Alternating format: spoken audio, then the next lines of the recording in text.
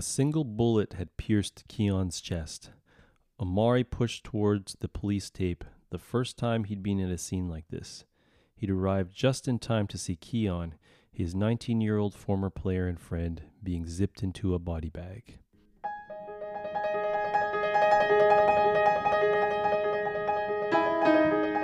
Welcome to the Sports Literati Podcast.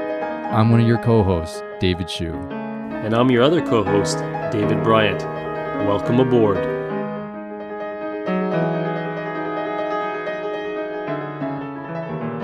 All right, Dave, we are back for a much delayed and, thanks to our social media account, anticipated podcast about Across the River, Life, Death, and Football in an American City by Kent Babb. Dave, it's great to connect and get to talk to you about sports books again. Yeah, absolutely. It's been a couple months since our last one. It's the summertime here in Toronto. Things get busy. We both have kids. Not that that's an excuse or anything like that, but, we got to keep them occupied in these, summer months. We sort of hit a roadblock, but yeah, we got through it, and we're here. We're back. Yes, we are back, and we're here to talk about football, just in time for the football season that's around the corner. But not just any football, not NFL football, not college, not even college football. We're talking about good old American Deep South high school football, like Friday Night Light style football. Oh yeah. So this is going to be a bit of a change of pace, and we've been covering a bunch of topics that are a little bit more esoteric, right? So we were talking about Mount Everest a couple months ago. Now we're going to be talking about high school sports. This is not the Hollywood professional big money stuff that we're talking about lately. Yeah, absolutely. In fact, there is probably nobody in this book that anyone's ever heard of.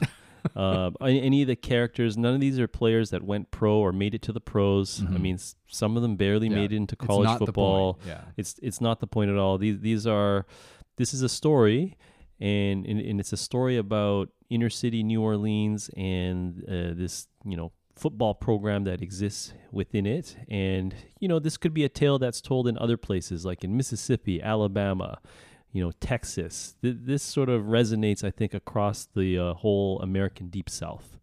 For sure. So I'll give you the quick 2-minute drill about what this book is about.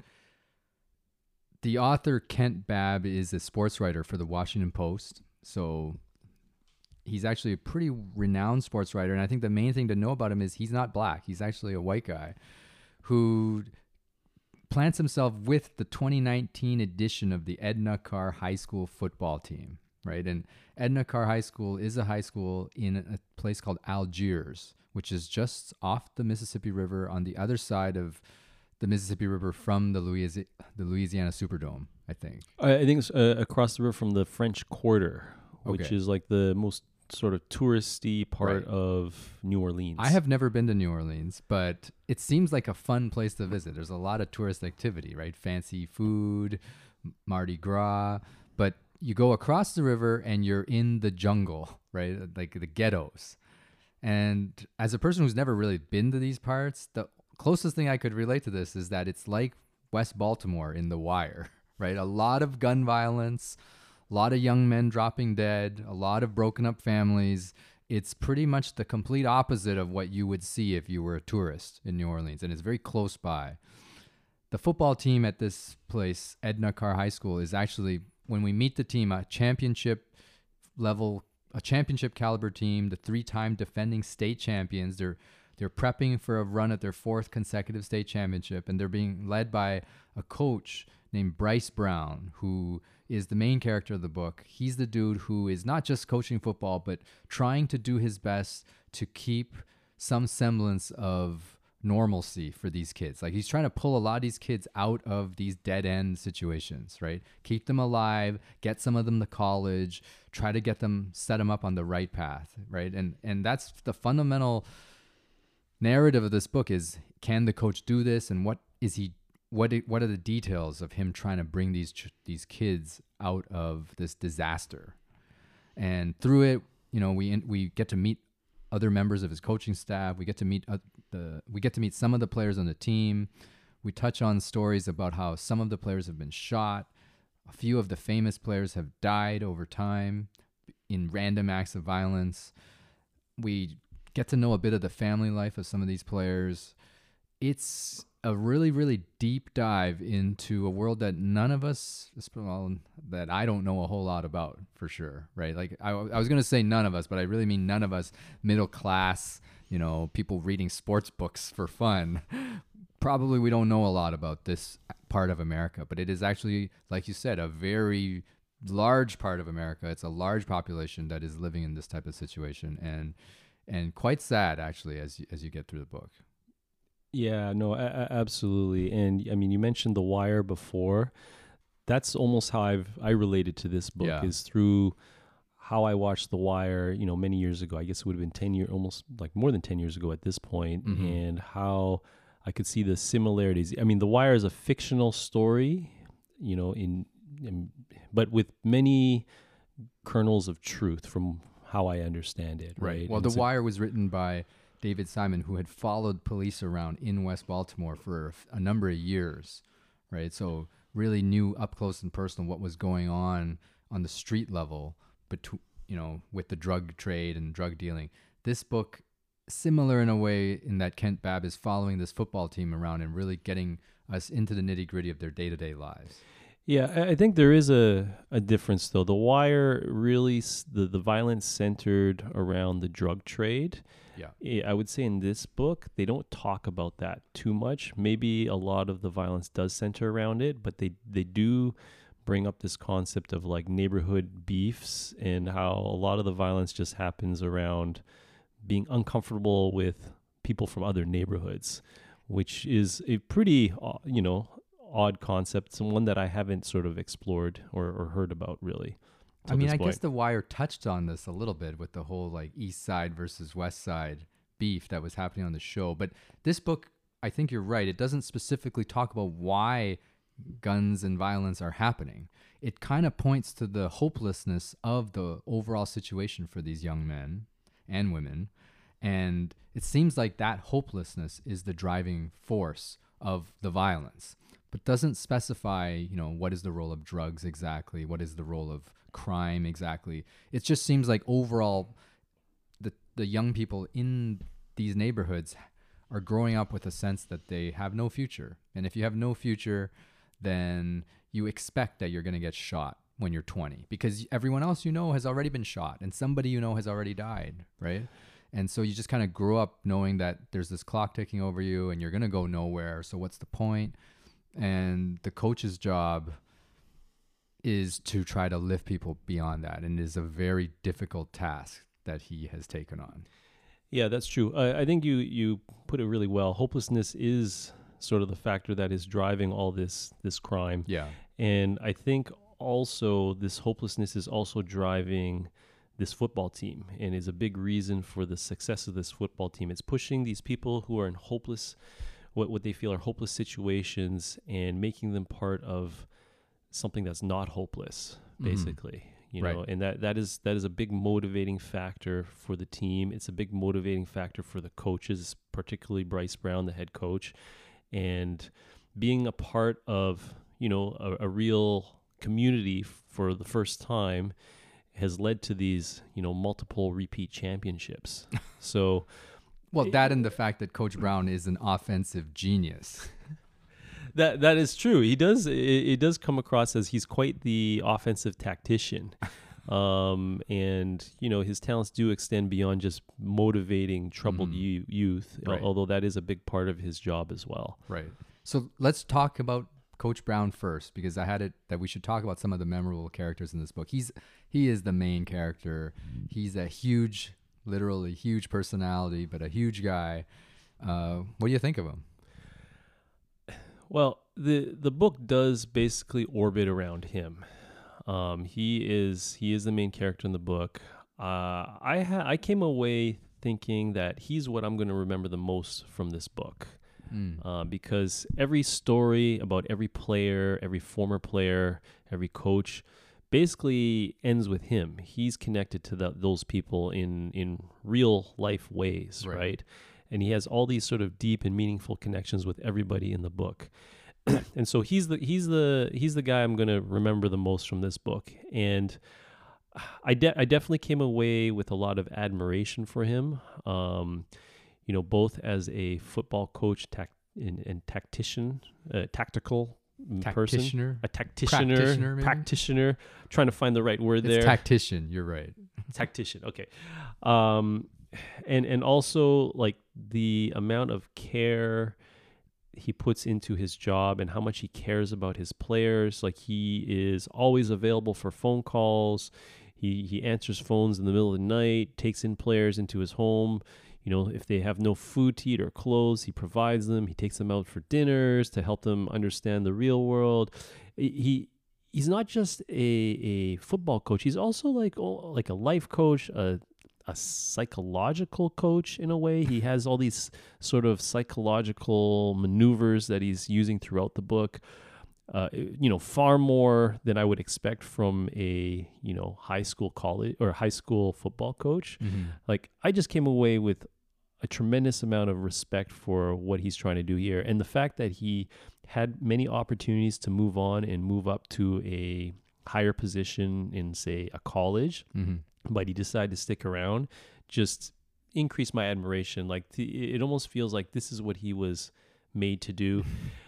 I think part of it as well is like it doesn't seem like he has a family or kids, Right. and so he can really devote his life to these kids and to this job. Right. And say what you will about that, how one-sided of a life that is. I just came away thinking like this is a hell of a coach and role model. What did you think about him? No, he definitely comes off as a great man, right? He's going above and beyond the call of duty. I think my lasting image of him is going to be, he gets a phone call, maybe one of his players has been hurt, or, someone can't reach a player. He immediately thinks that the player might be dead or has been shot because that's so run of the mill. So middle of the night, pops into his car and drives around town looking for his players, right? And this happens repeatedly throughout the book. That'll be my lasting image. It'll be this huge coach sitting in this beat up old vehicle with a whole bunch of old hamburger wrappers in the back seat, looking for his players, hoping that his players are alive. Like, I feel like we live in a sports culture where we really celebrate successful coaches, like coaches that win a lot of games, right? Like Nick Saban or Bill Belichick and Coach Krzyzewski and whatnot. And then they do any little thing to connect with their players and it gets celebrated. Like this guy is going way beyond that, right? He is trying to pull these guys out of hell, right? And he's doing it for nothing, like very little amount of money. The stuff's just kind of eating him up. You can get that image throughout the book. And I think it's a story that's really worth telling, that this is a guy who really, really cares. The other aspect of it that I thought was that he's only 34 years old, right? At the time of this book, he's in his early 30s. And I thought when I was reading it initially, like, that I was hearing about like a 60-year-old man. Like this sounds like a guy who's been through everything and, an old wise person that's trying to lift people out of their situation. I couldn't believe he was only 30 something, right? He sounds like he's, been through World War II, World War I. Like this guy could be 60 and I would have believed the story. Yeah, absolutely. But I think the thing we're missing here a bit is that someone who's 34 growing up there is almost like someone who's 50 growing up in a normal environment. Absolutely. Like he's seen too much. Like we talked about how death and murder have touched every character in this book practically. Right. At some level, like he's had some really close people in his life, gunned down in this neighborhood that they grew up in, basically. Right. So he's a great character. There is this whole plot line about whether he's going to leave the school, right? There's this issue where he's been successful. He's kind of done everything there is to do at the high school level. And there are people asking him to come, coach college football, come to Grambling and lift a bigger program up. And I won't spoil it for people because this is one of the things that if you do read the book, it's an interesting thing. It's an interesting device that propels the story along. But it's just a very interesting portrait of a very complex person in a very difficult situation. So he's my number one character. The other character that I will remember, I think a few years from now, I'm going to remember two things from this book. One is Coach Brown, and the other one is the mom of one of the players. Oh, of Joe's mother, Joe's Keoke. mother. Yeah. Yeah. So this character is basically a character that's completely foreign or alien to me, in terms of my real life experience.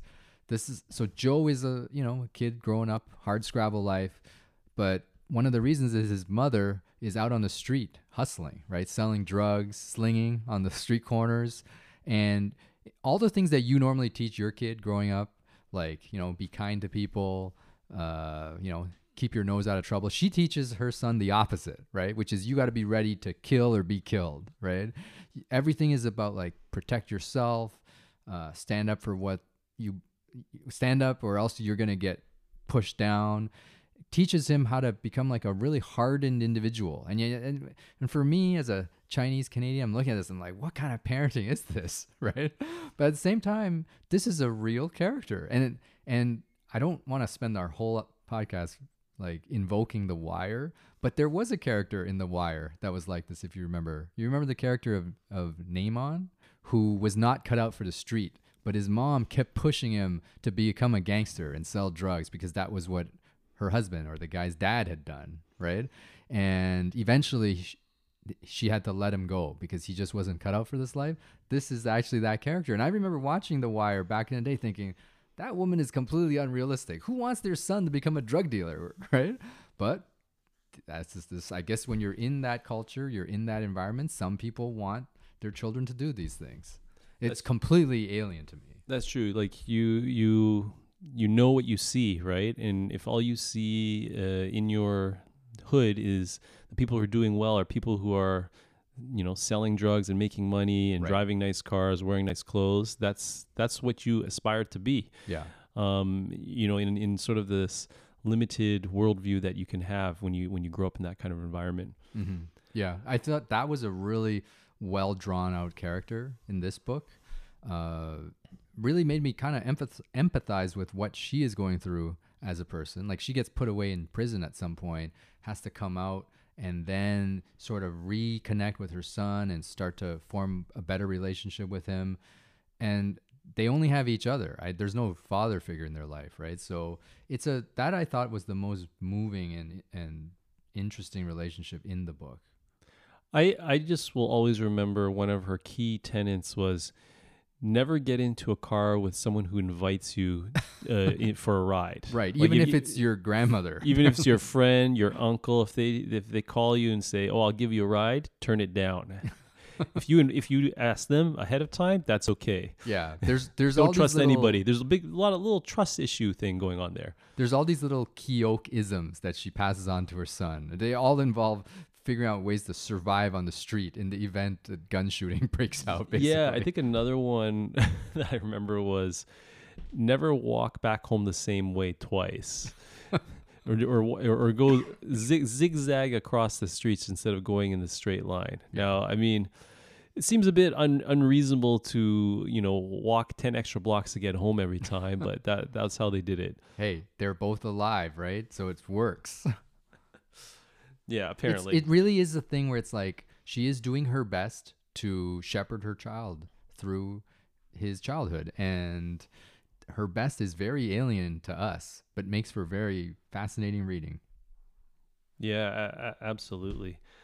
Another character of note that sort of casts a shadow across this book is not a player that we actually meet in person because he's actually not alive anymore, but it was their former state championship winning quarterback, Tonka, which was, I guess, if we look at this book as 2019, I think he would have been like the 2013 champion, something like that. Mm-hmm. And, he was one of the sort of charismatic figures in the book when he was alive, and he made it out. He got a scholarship to an actual Div 1 university, and he was going to university. Mm-hmm. But during the summer when he came back, he got gunned down for no apparent almost reason. Seemingly at random. Hard to say. Like they've never solved the murder, but his shadow is over the entire book, I would say, because if it came down to it, and you asked Coach Bryce Brown who was his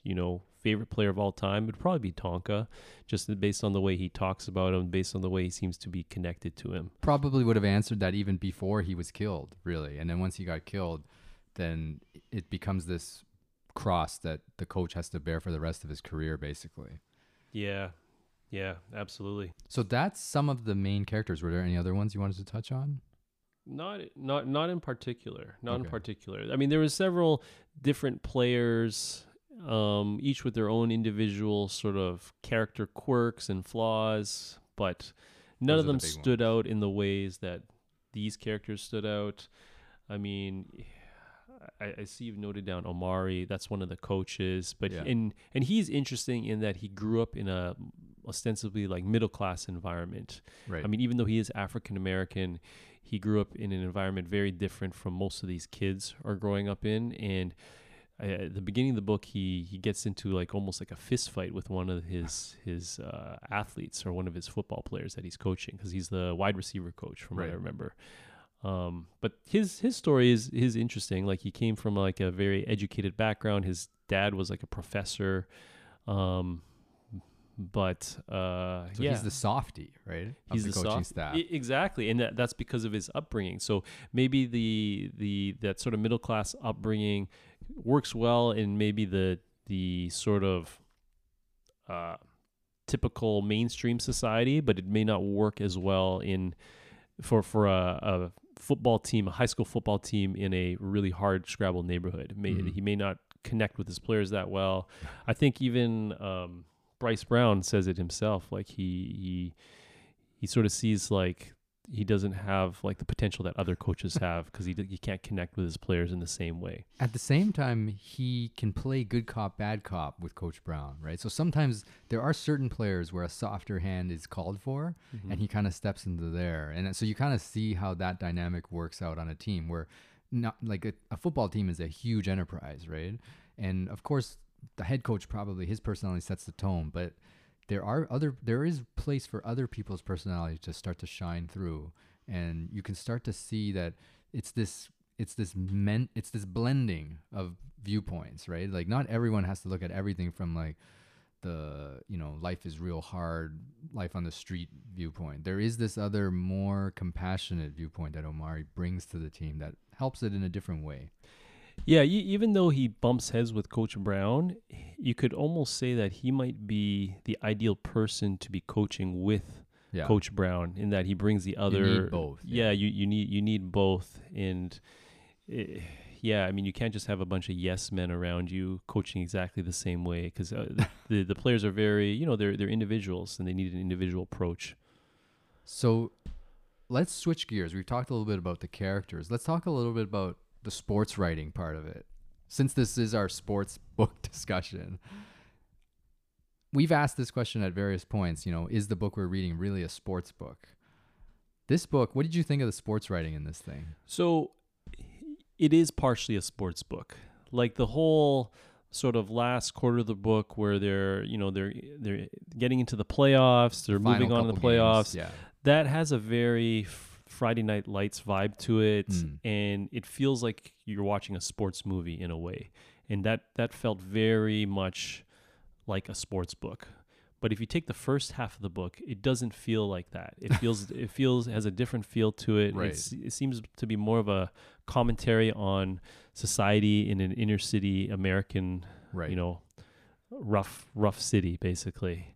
I mean, I think New Orleans was one of the murder capitals of the United States. For a city that's not that big, every year they have over 100 homicides. I compared it to Toronto. Toronto has about a little bit more than 100 homicides per year, but it's like 7 times the size, 8 times the size, 10 times the size even of New Orleans. So, we think it's bad here, but there it's like, Right. 10 times worse. But I very much saw it as like a commentary on society, with all these little sort of vignettes and anecdotes about, the players and the coaches that sort of bring Right. it all together. I What did you think? thought there were some nice nuggets early on talking about the details of the coaching, right? Like the strategy of, like, when one team's has a cornerback or a safety that tips the play because he's moving in a certain way. If you pick this up on video, you can exploit this during the game. Like there's a million little details going on in a football game that as a fan we don't know about. And I thought this book did a pretty cool job of showing some of that, showing us some of that as readers. Yeah, you know what? That's a good point. Like they did talk about certain plays and certain strategies. It's not the important part, right? Like the book is not about this, so it kind of gets forgotten, but some of it is in there, and I thought that was pretty cool. Mm-hmm.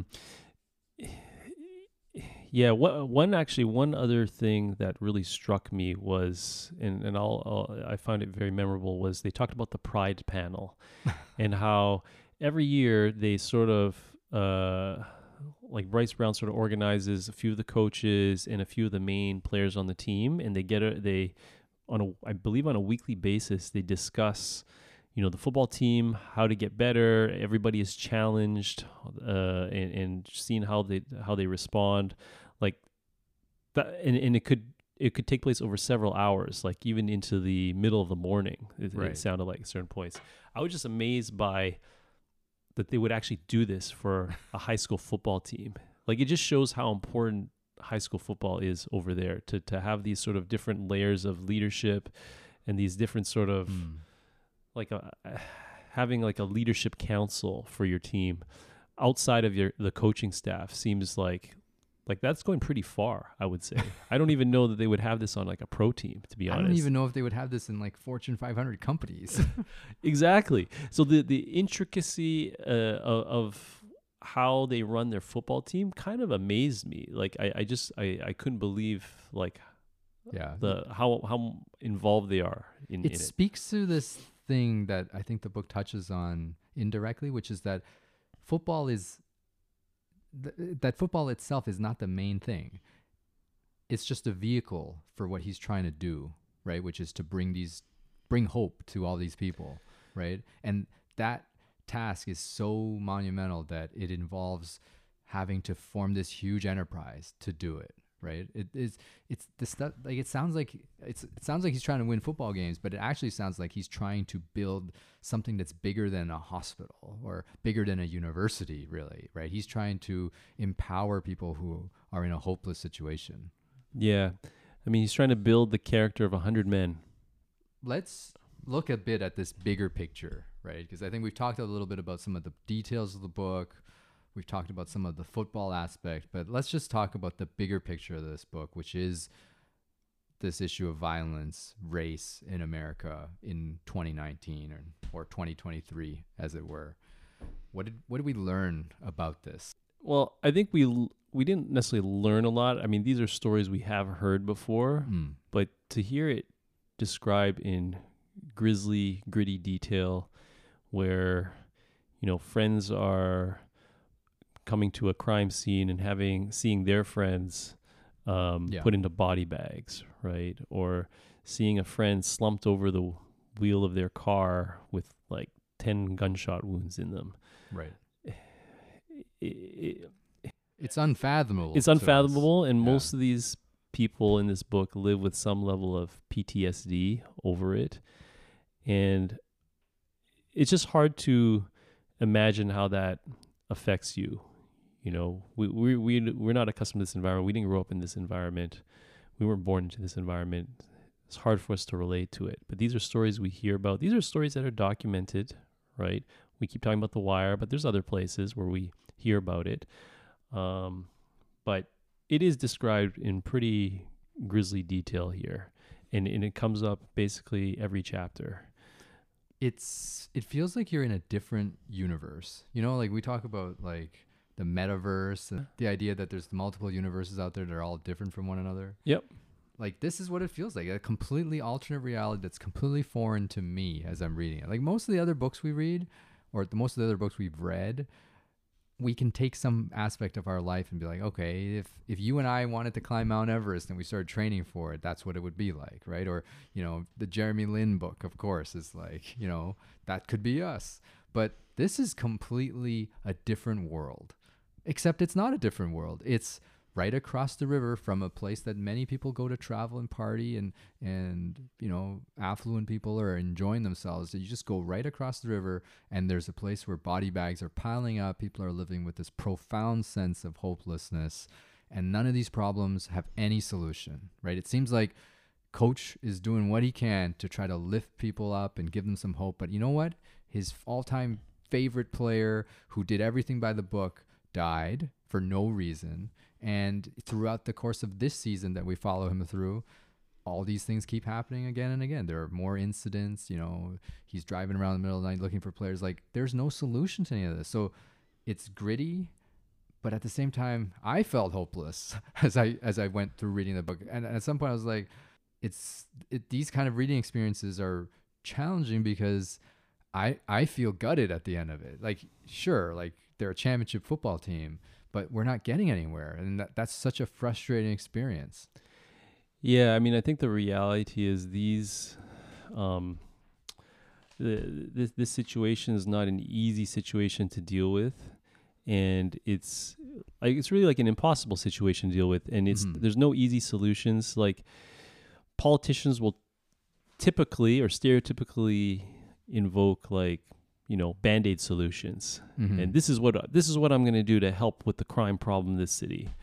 Right. And they're just doing that to get elected, but none of it addresses the root causes of why this happens, right? None of these solutions ever involves that, because it's too long term. People can't think 20 years into the future. They can only think, oh, the rest of my political term, the next 2 to 3 years, what do I have to do to bring the homicide rate down, you know, by 5% so that I can tout my success as mayor, right?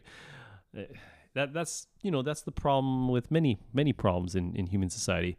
But the way I sort of look at it is, even though America is a first world country, there are definitely parts of America that are essentially like third world countries within this first world country, right? And so I think Algiers is very much like a third world country. Maybe not as bad as many third world countries, but sort of it has sort of the, you know, probably the life expectancy, the health rate, the homicide rate of a third world country within this larger first world country. Absolutely. Right? And I mean, the same thing exists in Canada, right? You have all these sort of Aboriginal lands, you know, up north. Essentially, they have poor, you know, water and electricity.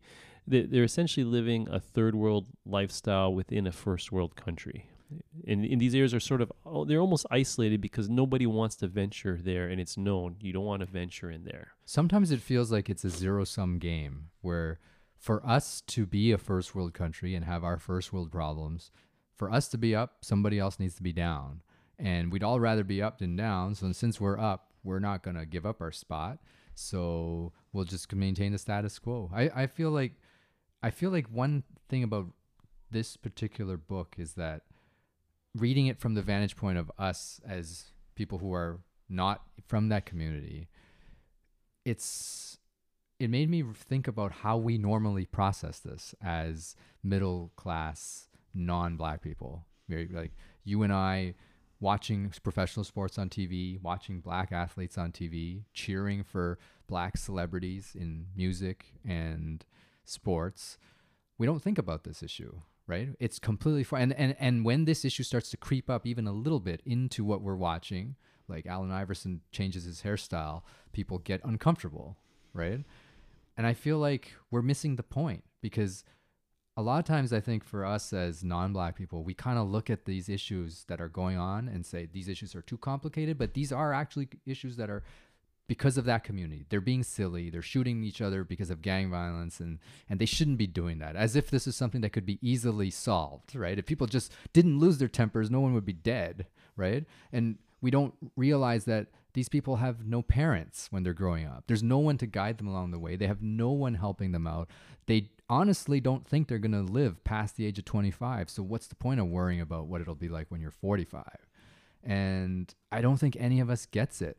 Right. And even us reading this book, it is eye-opening, but I don't think it really helps us get it either. I don't know. I think it's impossible for us to get. And it just made me frustrated at the end. I felt like I've read so many of these type of things over the years. I've seen so many of these types of things, and we're supposed to feel something, but at the end we don't do anything, and the issue just keeps going on. 10 years from now, we're going to read another book about a football team in another town, right? Or another athlete that died young, and so what? Nothing changes. That's true. And if you remember the last episode of The Wire, I remember that. That was sort of the main point. Yeah. Basically, the game goes on. The game goes on.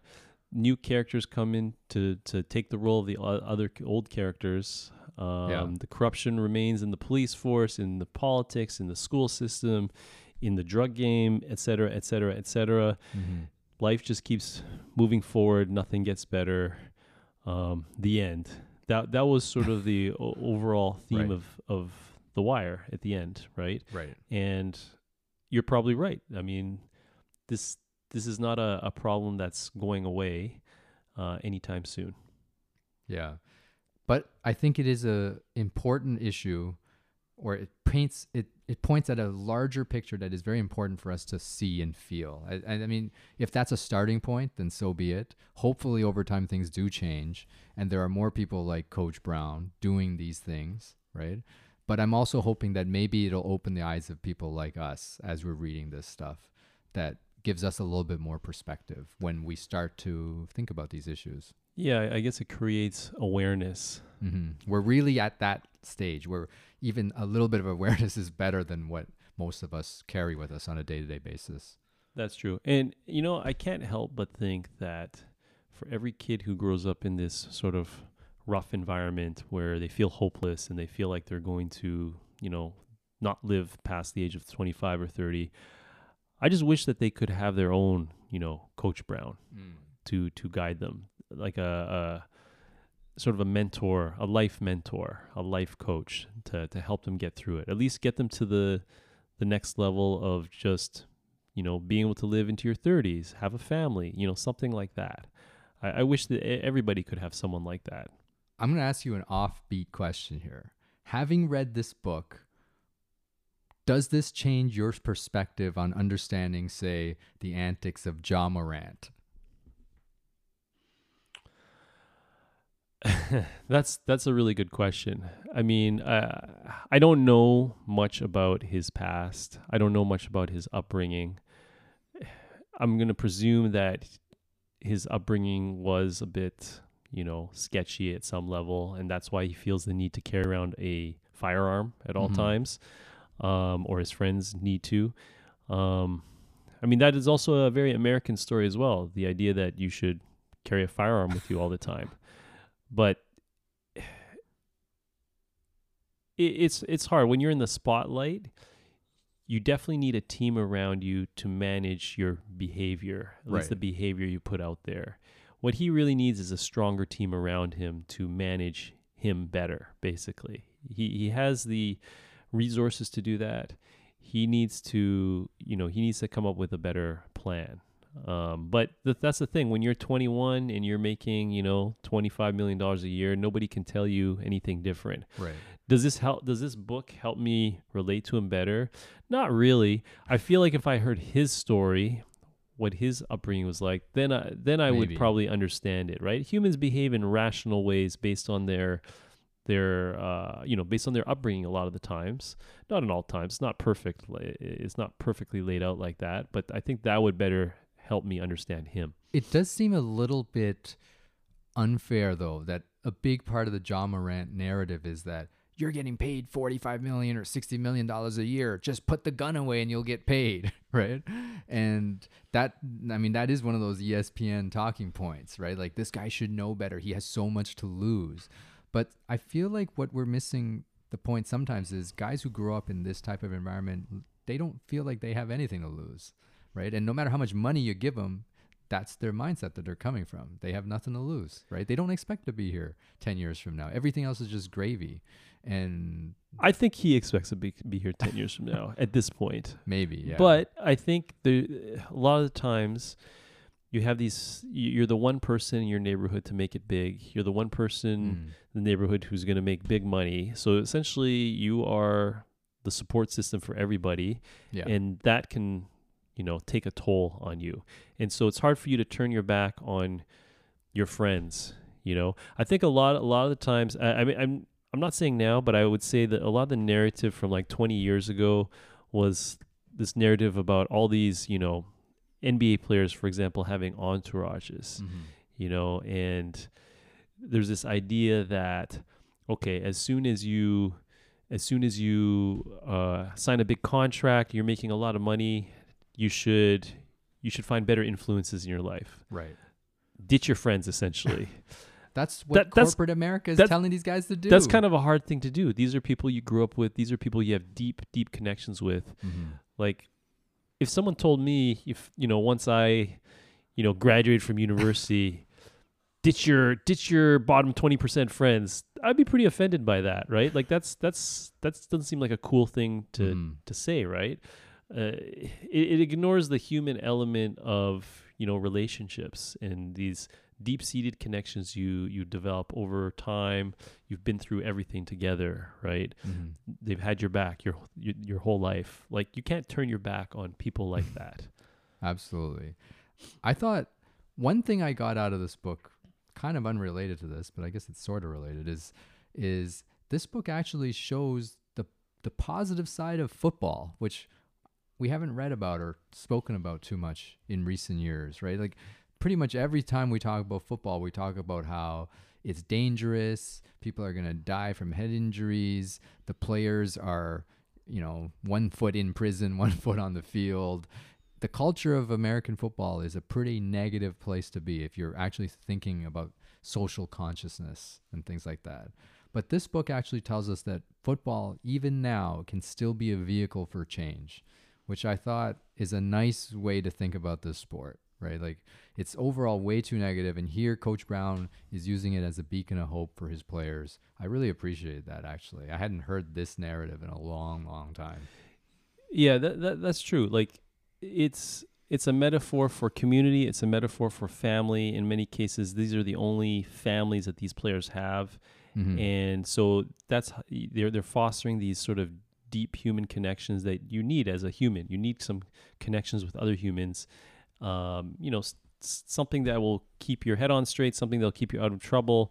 Right. And in this case, high school football in New Orleans is a way to do that. Yeah. And I appreciate that message. That was very well put, Dave. So, in conclusion, what are your overall thoughts on this book? Did you like this book? Did you not like this book? What do you take away from it? I enjoyed this book overall in terms of what it's trying to do. I felt like it was a little bit difficult of a book to read for me. It's one of the few books that you finished way before I did, right? I think it's the only one. I was struggling for a while with this book. I think because it's so dense, right? And it's not uplifting we talked about a bit about some of the uplifting themes at the end, but really it is a difficult book. It's like watching all the dark parts of The Wire in sequence, like one after the next, right? Without too much humor, without too much inspiring stuff until the end, right? And so I thought it was a challenge that way, but it really does shed light on some very important issues. So if you wanted me to rank like the importance of this book in the grand scheme of all the books we've read, this is probably near the top, right? Like these messages and lessons from this book are much more important than knowing the details of Andre Agassi's love life 20 years ago, right? But at the same time, it's not an easy book to read. Yeah, it is a very serious book. Like, there's no humor in it. I don't think I laughed once when I was reading the book. It was just a very serious read. Unless you find all the gratuitous swearing and use of the N-word and that kind of locker room stuff funny. Otherwise, yeah, it's pretty serious. Yeah, but I would say my overall impression is that I really enjoyed it, and I wouldn't hesitate to recommend it to anybody, really. I would say this is, out of the books we've read like we're on to 17 or 18 now. Yeah. I would say this is in the top 6 books that we've read, in my opinion. I know that's high praise. Problem with recommending it, though, is it's so dense. Like, a lot of the people we know, I don't know about you, but a lot of people I know don't read a ton, right? So when you're recommending them a book, you want to get them a book that'll bring out the love of reading, right? And that's where like Andre Agassi's biography comes in, or even the Mike Tyson book comes in, right? This book is dense. Like this book, you have to be ready to put on your, as Kobe Bryant would say, put on your big boy pants and come to play, right? This is not an easy book to read. Yeah, it's true, Dave. Actually, the reality is nobody reads anymore, except for us, and we're the two, beacons of hope for reading in North America in 2023, and that's why Right. we're doing this podcast. Exactly. Having said that, I would recommend it to people who are looking for something a little bit deeper to read. If people are like, have you guys read Friday Night Lights? I'm going to be like, no, we read Across the River. This is better than Friday Night Lights. Wow, you're okay. That's high praise because Friday Night Lights is considered a classic. It is considered a classic, and it is interesting, but it is also very dated, right? It's following a football team and the culture of an American town, I think in the 1980s. Yeah, I think you might be right, like the late 1980s, early 1990s. Yeah. I think was it Odessa, Texas? Yeah, I mean, then it got made into the show and the movies. The movie. This is like today, It's been overdone. and this is much more dealing with the complexities of Black Lives Matter, really. And I think from that standpoint, this is a better book than that. Yeah, I could, if this book was a Netflix series, I think it would be worth watching. I think it would be an interesting watch. There's enough layers to it that this would make for a very interesting Netflix show. Now, you would watch it if it's on Netflix, but would you watch it if it was just on FX or Hulu? Because there is a show apparently that follows the coach around called Algiers. So people who are interested in this and don't want to read the book, Google that at the end of this episode and check out Algiers. I had no idea. Is it based on this It's a story? mini-series, yeah. It's not based on this season. I think it might be based on a more recent season. Is it a documentary or is it It's a documentary. It is a documentary. And is Coach Bryce Brown in it? If I revealed that, it would give away whether he stays at the school or Oh, not. okay. Fair enough. But you can read between the lines. Okay. I think that about wraps it up. Why don't I take us away with a ending quote? Wait. I thought you were going to nominate it for the Pantheon. I didn't put it on my list because I was curious whether you would or not, but now I guess you're not. No, I'm going to fall short of that. Like, I did think about it, but I think I know your answer anyways. So what is the point of me pounding the table for this book? I'm not going to pound it that hard. I'm just going to tap on the table for this book. Give it a nice little applause, golf clap. Yeah. For me, one of the Pantheon criteria has to be rereadability. Right? Like it has to be something that I might want to read again. It's so good. This book falls a little short on that part only. Oh, before I get to the ending quote, we should talk about what we're going to read next. I don't even know what we're reading next. I think that I have an idea, and it might be, I think we should go a little bit off the path of where we've gone so far. We've already been off. We're so far off. We've been to Nepal. Now we're in Algiers. Like, where else can we go? Where else can we go? Brazil, baby. That's all I'm going to say. All right. And we're not talking about football, apparently. No, we're not. But that's all we're going to say.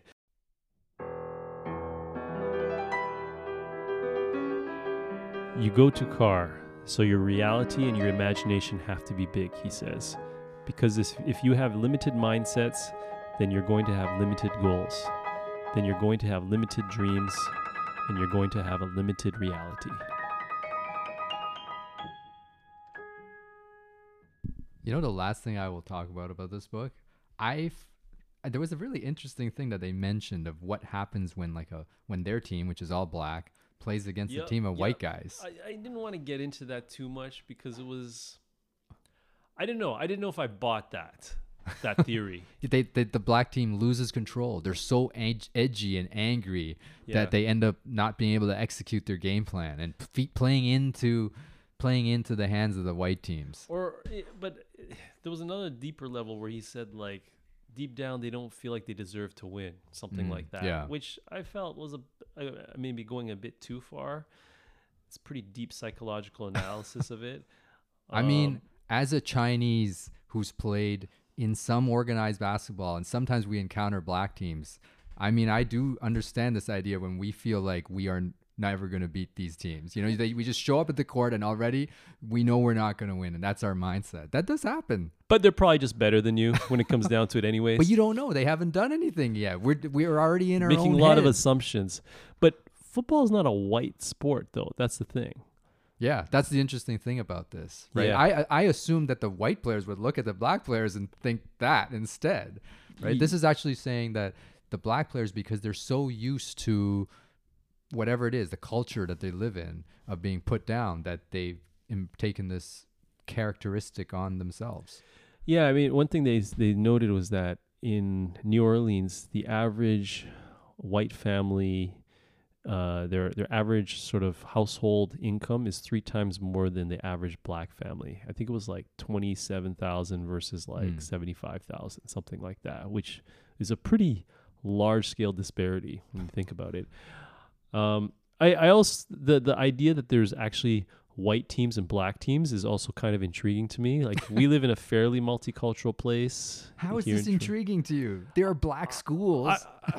I don't know. It's just I don't know. Just this concept never occurred to me that like you could have a team that's like virtually all white players and a team that's like pretty much all black players, like with no like very little. Didn't you watch else. Friday Night Lights? They had this plot line in Friday Night Lights. No, what really? Remember at the end they had the quarterback, and then he ended up remember the coach? The coach switched teams. He had to end up coaching a black team, like near the end. Oh, is this the TV show or the movie? TV show. Oh, I never watched the TV show. Okay. Yeah, I watched the movie. I appreciated how this book really shoved some aspects of race right at us, because generally our society is too politically correct to talk about this stuff, right? You're watching like a basketball game on TV, or like, and let's say you're watching Duke, and they roll out like their 3 white guys. Everyone in the gym, everyone is thinking, oh, here comes white Duke again, right? But nobody's saying it because it's too taboo to talk about it, but we're all thinking it. At least this book just puts it out there. Let's just talk about this stuff already. We're all thinking it anyway.